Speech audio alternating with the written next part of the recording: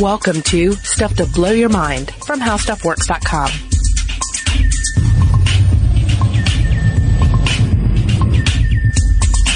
Hey, welcome to Stuff to Blow Your Mind. My name is Robert Lamb. And I'm Julie Douglas. Save your applause because we were talking about applause in this episode. I don't know if you do applaud us after we're done, as you're listening to us in your car or on the train or in your bed, but I just assumed everyone applauded when we're finished. Well, hold on a second. Let's just listen to a little bit of applause. Yeah. Let's just really soak it in.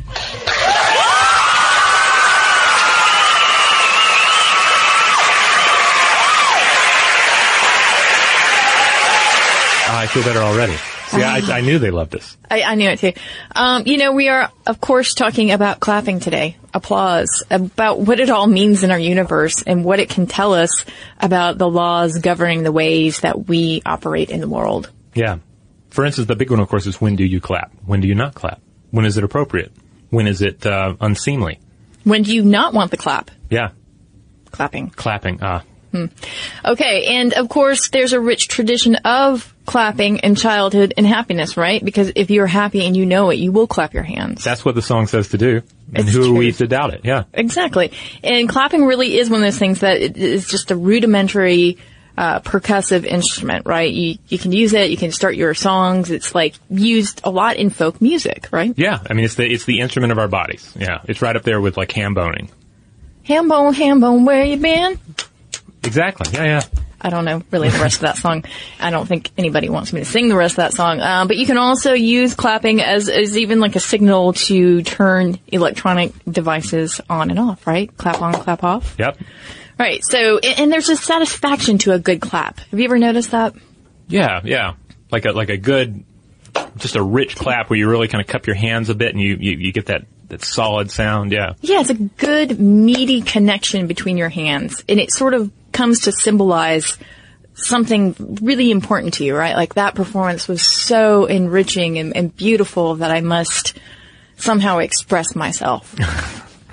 My wife often gets on to me for, when we're at events where there's clapping. Like generally what I'll do is I love to clap and I will applaud, an artist or even a movie if it's really had an effect on me. But my hands get a little tired doing it. Mm-hmm. I mean, it's not that it's like wearing me out and I'm just, out of breath or anything. But like after, 10 claps, you get kind of a stingy sensation because I'm really committing on my early claps. So if the audience continues to applaud, I'll often, go to a silent clap where I look like I'm clapping, but I'm not really making any noise. Because at that point you feel like it's obligatory clapping. Yeah, so I'll continue to keep up appearances, but I'm not really gonna contribute to the volume of applause. And my wife thinks that's kind of silly or something. All right, we're going to touch back on that in a moment. Okay. I wanted to point out that Jay Fisher, he's a classics professor at Yale University. He dates the custom to at least the 3rd century BC. He said, you see it at the end of a lot of plays by Plautus and Terence where they have this word plaudite, which is an imperative meaning applause or clap. Mm-hmm. So we see it there. We also know that it was popular in ancient Rome where it joined finger clicks and waving handkerchiefs, an expression of appreciation. So they would do clicks with their fingers? Yeah, I thought that was just a beatnik thing, but I did not realize that had its origins in ancient Rome. And Bruno H. Repp has a paper all about clapping, the sound of two hands clapping, an exploratory study. And he found, I thought this was fascinating, there is no gender difference when it comes to ladies and gents clapping. You mean like sound volume or how much they do it? Exactly, both. Oh, wow. So he wanted to explore this idea because he thought, well, hand size is a clear sexual dimorphism, right? Yeah. So men's hands are big and meaty and gross, and women's hands are slight and beautiful, right?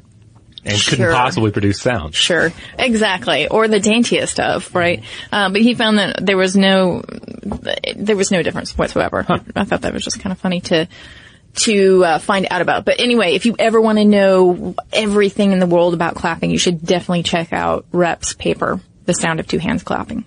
So we've all been in an environment, obviously, where applause is taking place. If you haven't, then we have some questions about your life. But for the most part, everyone knows what generally happens. So it's like a couple of people start applauding, then the applause builds, and then a curious thing begins to happen. I mean, you don't think about it as being curious at the time, because it happens all the time, but a little synchronicity leaches its way into the applause. And we know that this is really important in social constructs, right? Because we've talked about the social contract that we all unwittingly sign. Because we want to be cooperative, we want to be a community. We have to get along. We have certain norms that we generally want to meet. Yeah, and clapping is just another way to communicate. In fact, in Samoa, which is an island in the South Pacific, rhythm, dancing, singing, and music are really integral to that culture. And so clapping is a huge part of how they express themselves through these stories, and they reenact these different stories by using these sound signals. And I just wanted to play a quick clip of that because I thought it was so cool to be able to hear this community all participating in this act.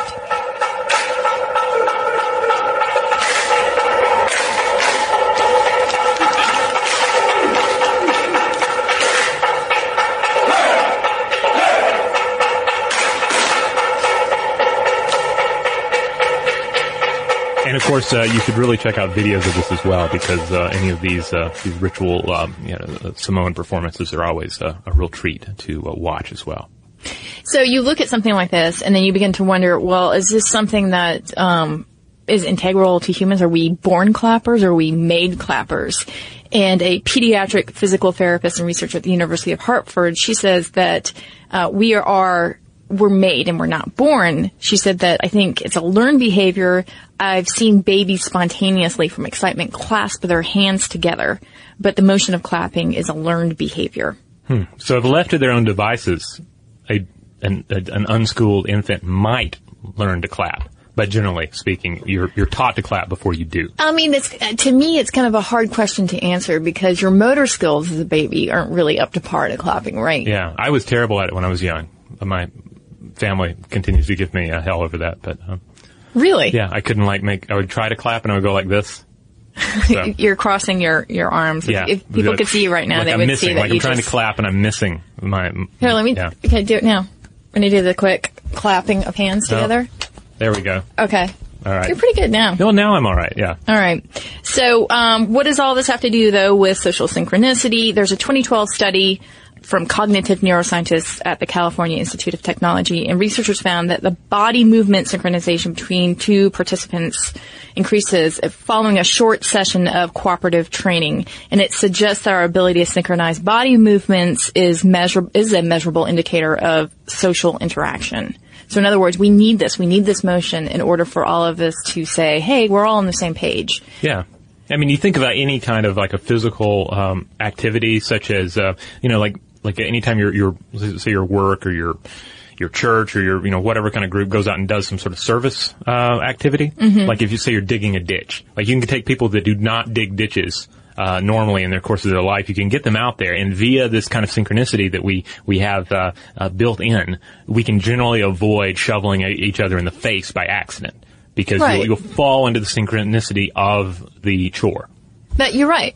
So I'm thinking about rowing canoe too, right? Yeah. So if you've got two people rowing, that you just generally fall into these rhythms. Yeah. Now it may take an hour or two, and if it's a husband and wife in a canoe, your relationship might not last long enough to reach that point of synchronicity. But stick with it because you'll get there. My husband and I used to canoe a lot when we lived in Raleigh, North Carolina, and I could always sort of take the weather of our relationship on those Sundays when we were doing that. Because, if you're not in synchronicity, if you're not sort of on the same page, then you start to squabble and you're not really rowing very well and then you're just sort of rudderless.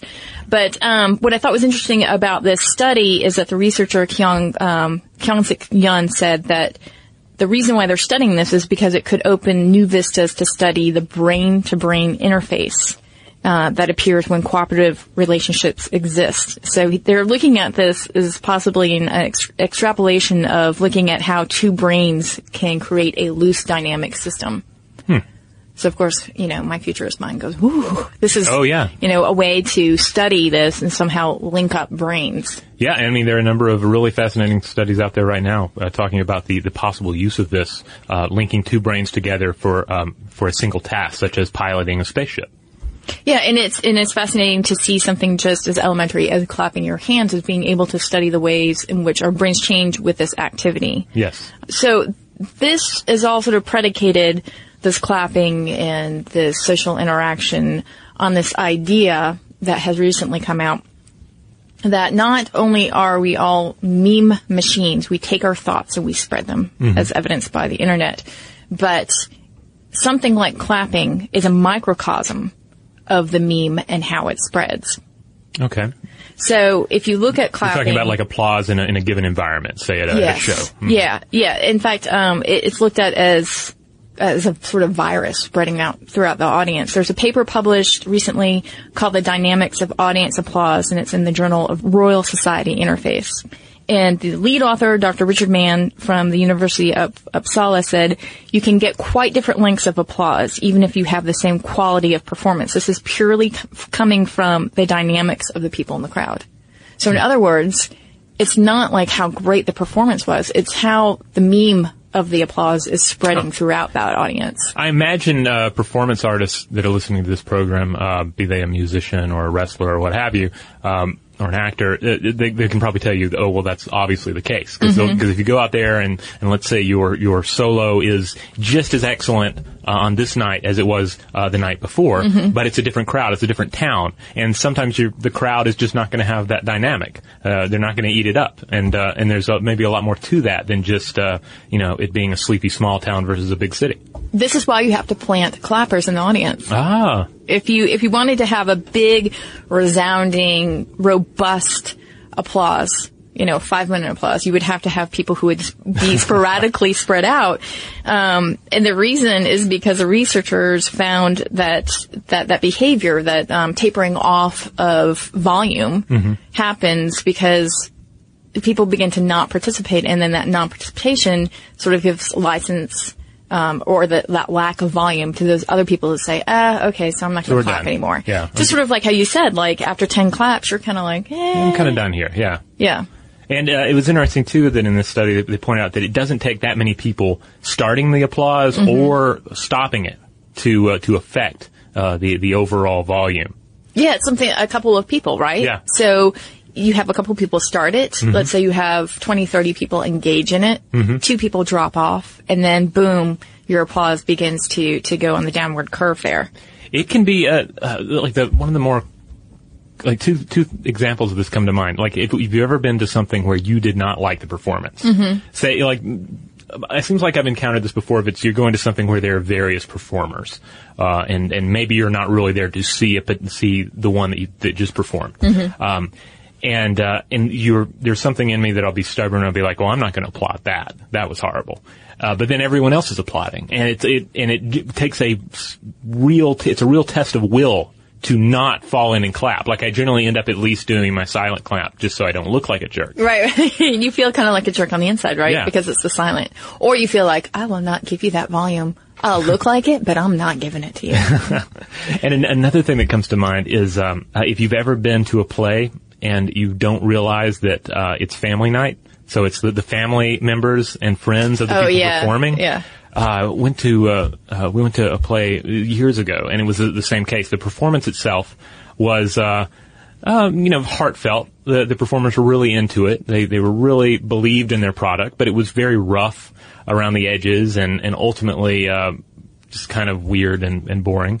The music was great, but at the end of it, there was this standing ovation from everyone around us, and I kind of felt like I was going insane for a second, because I was like, why is everyone loving this so much? Did we see the same play? Is there some sort of weird generational divide here? And I began to wonder, is this what it feels like to have like some sort of dementia, where the world is responding in a certain way to stimuli and you are not having the same response? But as it turns out, it's just all those people giving the standing O, they were there because their friends or family were involved in the production. I love that. I love that you're like, this is a possible alternate reality. Yeah. That you're experiencing. And could this be like dementia? Yeah, because again, it comes down to the pressure, the social pressure of the applause, where if the applause is that strong for something, it's like, is there something wrong with me for not fitting in with this? Yeah. Why am I not having the same response? Another awkward kind of applause moment, I think, is office applause. Ooh. Because you're in a meeting, someone does something great. Of course you want to acknowledge it, but then you feel like you can't not acknowledge that. Huh. Could you? I guess you could not. You just sit there and fold your arms. We don't do that here, though. We're a pretty unsupportive bunch for the most part. Yeah, pretty much. Yeah. Every once in a while, like once every 2 years, there's some sort of clapping thing going on. Let's take a quick break, and when we get back, we will talk about how clapping and neurons are related.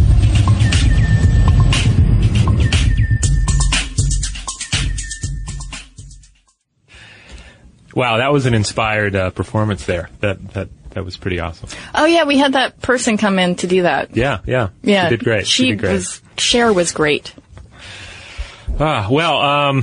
If you're just joining us, and I'm not sure how you're doing that since someone listened to the first half of this podcast for you, but we are talking about applause. We're talking about clapping, and we're talking about all the stuff that's really going on under the surface, both psychologically, socially, and indeed from a neuroscientific standpoint.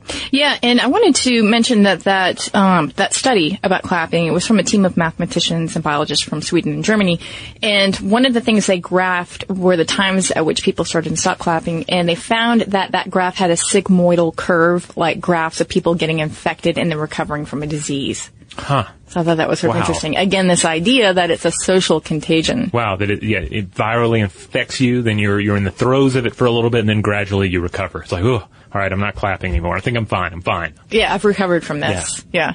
I also thought it was interesting that your neurons, they actually act like a clapping audience. And it turns out that your brain, this ability to adapt to circumstances and this rapid fire progression of neurons, it is all related to that, because let's say you detect an object, like let's say like a baseball hurtling toward your head.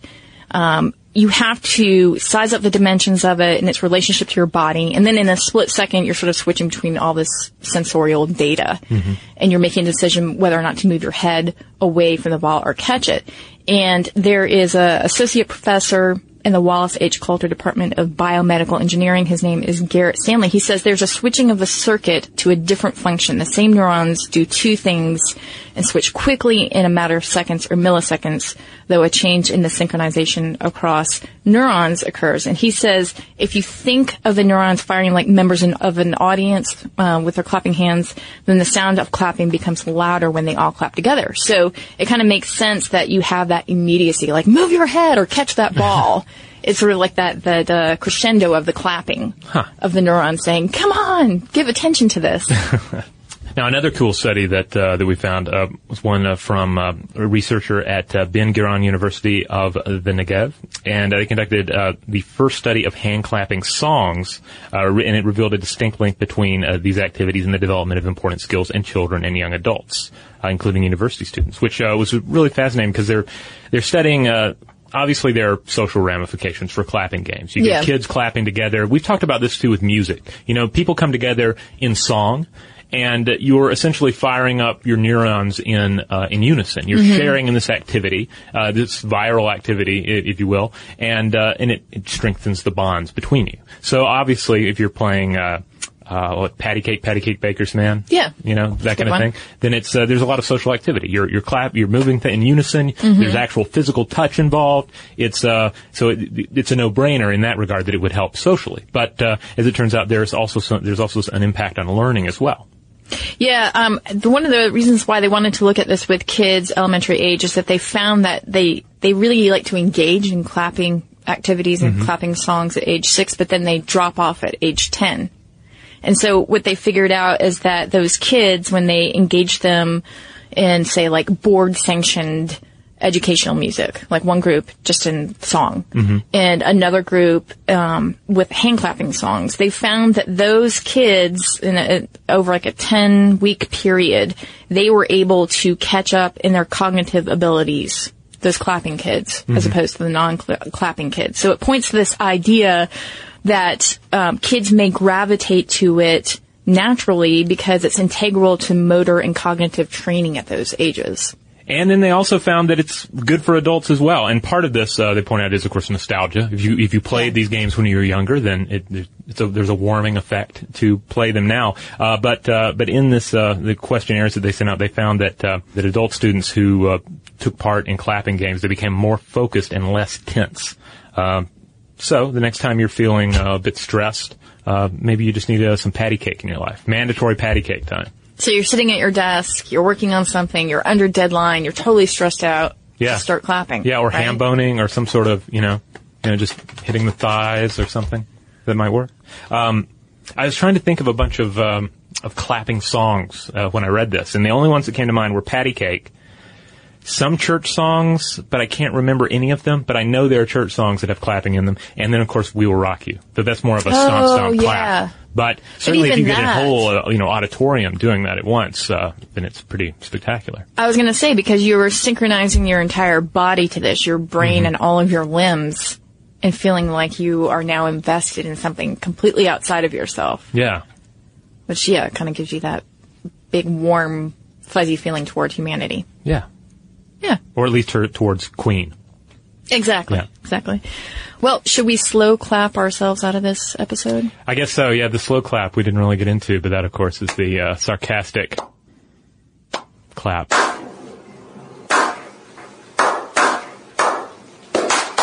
And the thing about the slow clap, though, of course, is that sometimes you see see a scene in a movie where the slow clap is like that. The first individual to clap is that person who stands up and just like the really heartfelt clapping slow that builds to everyone else applauding. Yeah. So. Well, I think those are in the films that it's like Mr. Holland's opus. Yes. It's sort of like emotionally charged. Like, here's the grand moment that's been realized. Yeah. Whereas the other slow clap is kind of like an Agatha Christie parlor room mystery where like, oh, you've figured it out, have you? Bravo.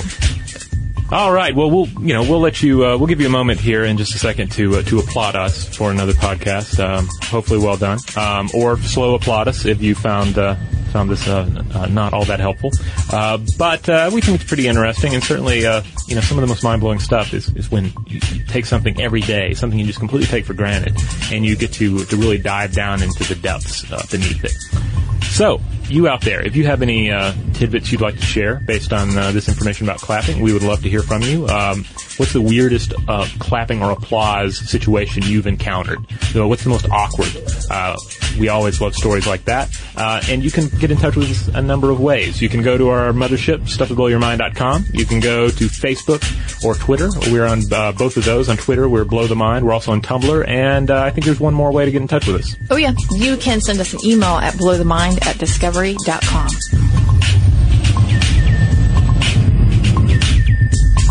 For more on this and thousands of other topics, visit HowStuffWorks.com.